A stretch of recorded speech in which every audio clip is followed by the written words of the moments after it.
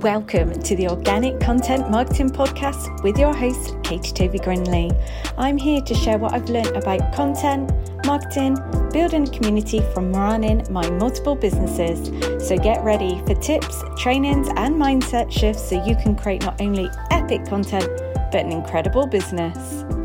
Hi, hello, welcome back to another episode. This week, I am joined by a very special guest. It's Jude from Ready, Steady Website. Hi, Jude.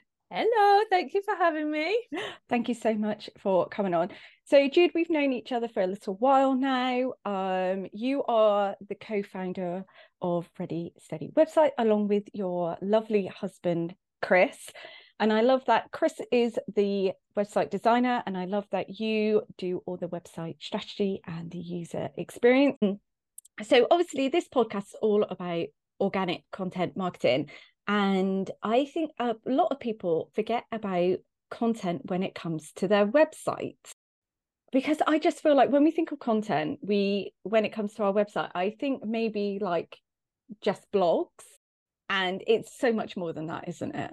Absolutely. And I think when it comes to the content on your website, you've got to start planning it even before your website is created. We have a little phrase that we certainly use in our business, and I think it's used in the web industry in general, that content is king. Everything should be circling around your content. You don't want to have a web design and then try and cram your content into it. You need to have your content first. You need to know the messages that you want to get across on each of your pages, get that written, so then you can fit your design around that to get that right message across to your ideal clients that are coming to your website. And then once you plan that content to start off with, it's then an ongoing process. Like so many people go, well, my website's finished, and they just leave it there like it's a painting on a wall. And that's not really how it works with a website. No, your business is going to change over time. You should be reviewing your content to make sure it's reflecting that. You'll have new offers. You need to put things out there, but also having blog posts, like you just said, perhaps putting case studies up, perhaps putting new testimonials on there, putting new images onto a portfolio area, whatever's relevant to your business. That's all new content that you need to be thinking about and adding frequently and consistently as your business develops. I love what you said right at the start, that you should create your content first and then create the website, because I've definitely been guilty of finding a pretty template. Oh, I like the look of that. That looks pretty. And then trying to, cram the content into that template. Yeah. And using templated websites are great. They're a really, really cost-effective way of getting your website set up, especially if you're newer in business. But there are so many different templates out there. Templates can be really flexible. So you definitely need to do your planning and your content creation first to guide you in choosing the right template to fit your content. Yeah, definitely. So with our content, what actually should we be trying to achieve with it? What is the main goal for the website content?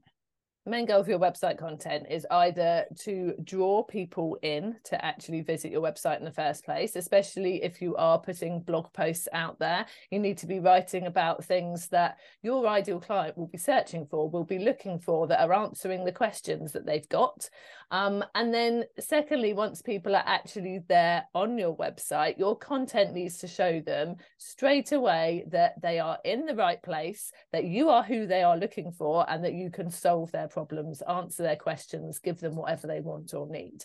That is what your content needs to do. And it's keeping in mind actually what your ideal client will be searching for that's so important, because we see people falling into this trap of writing these fantastic blog posts that are probably incredibly interesting to other people within the industry, are using terms that other people in the industry will know and will perhaps be searching for, but their clients would not be. We work with a lot of nutritional therapists, and we've seen them writing blog posts about how does this very technical name, part of the body, get affected by the foods that you eat. And it's like, no one is searching for that. No. They're going, why am I feeling bloated every morning? Or they're going, you know, I'm really struggling with headaches and feeling lethargic. What can I do about that? They're not going, oh, well, yes, that part of the nervous system is like, that's not what they're looking for. So I think that's a trap that people fall into sometimes. They go far too much into the industry specific jargon, and they don't think about, oh, actually, what are the people I want to work with actually asking? Yeah, because really all people want to know is, have you got the answer to my problem, and can you help me? Yeah, absolutely. And that needs to be so clear straight away as people hit your website.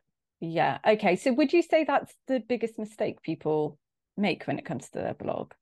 So, yeah, when it comes to their blog, I think that's one of the biggest mistakes people make, that they get very, very sort of into like, oh, I'm showing just how much knowledge I've got and how amazing I am. And that's brilliant. But if no one's ever going to find it because it's not got the right title, then you're not showing anybody that. So yeah, when it comes to blogging, I think that is definitely a mistake that people make. The other mistake that people make with their blog is they write one blog post and then about 5 months later they go, should probably write another one, I suppose.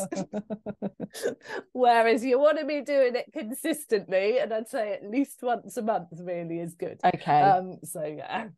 And then what would you say like the biggest mistake people make with their website content, other than buying a pretty template first? I think launching into their autobiography on their homepage is a mistake that I see quite often. I a little while ago went to a chocolatier's website, and it looked lovely. And I was looking, can't eat gluten and I don't eat refined sugar. So when it comes to chocolate, that's a bit of a problem, especially the refined sugar bit. But this is a really sort of specialist chocolatier, and I thought, you know, maybe they would do ranges that are, you know, refined sugar free. But I went to the homepage and it talked all about how their grandfather had set up the business and why they decided to take it over, and which was a lovely story. But I just wanted to go, where are your ranges of chocolates? And I wanted to go and see, like, what are the ingredients of the chocolates? And finding any of that kind of information was so difficult. And I found a different site that straight away had, we do gluten-free ranges, dairy-free ranges, refined sugar-free ranges, had all these beautiful pictures of their chocolates. I could click in, I could see full lists of ingredients, and I was like, excellent, I am now their customer. And on their about page, they probably had their story of why they started their business, and I could have gone and had a look and it would have been lovely.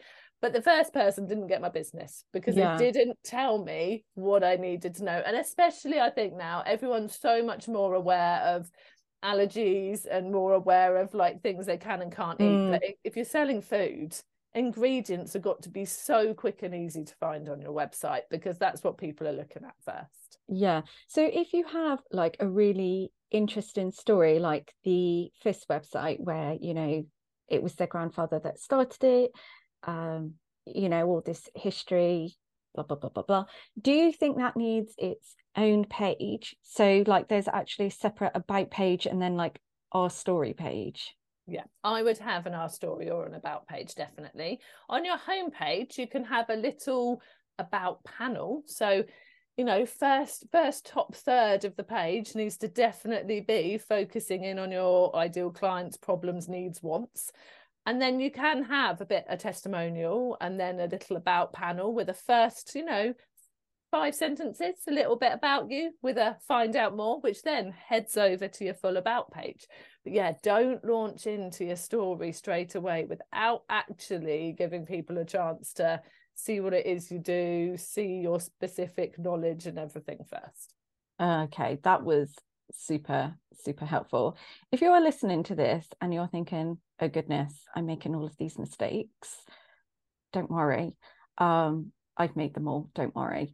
You can rectify them. But what I do love about Jude and Chris is that they are so friendly and so approachable. Even if you're doing everything wrong, they tell you in the most fantastic way, and they'll be like, don't worry, we can change all of this. Like, it's like no big deal. And they actually have an awesome challenge coming up. It's starting the 18th of September and it's called Website Shame to Website Fame.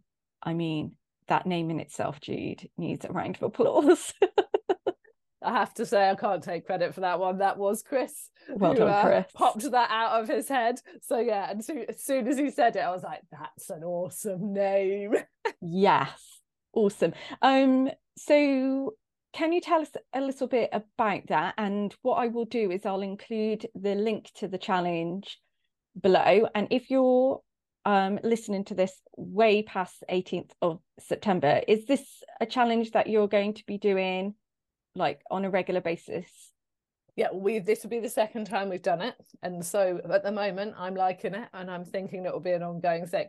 But even if it's a little while until it comes around again, we are always happy to be approached for like we're happy to have a little chat with people, or we've got other freebies and resources. So yeah, if people even have missed out on the challenge, they can definitely still get in touch and we can work out ways to help people and get them sorted with their website.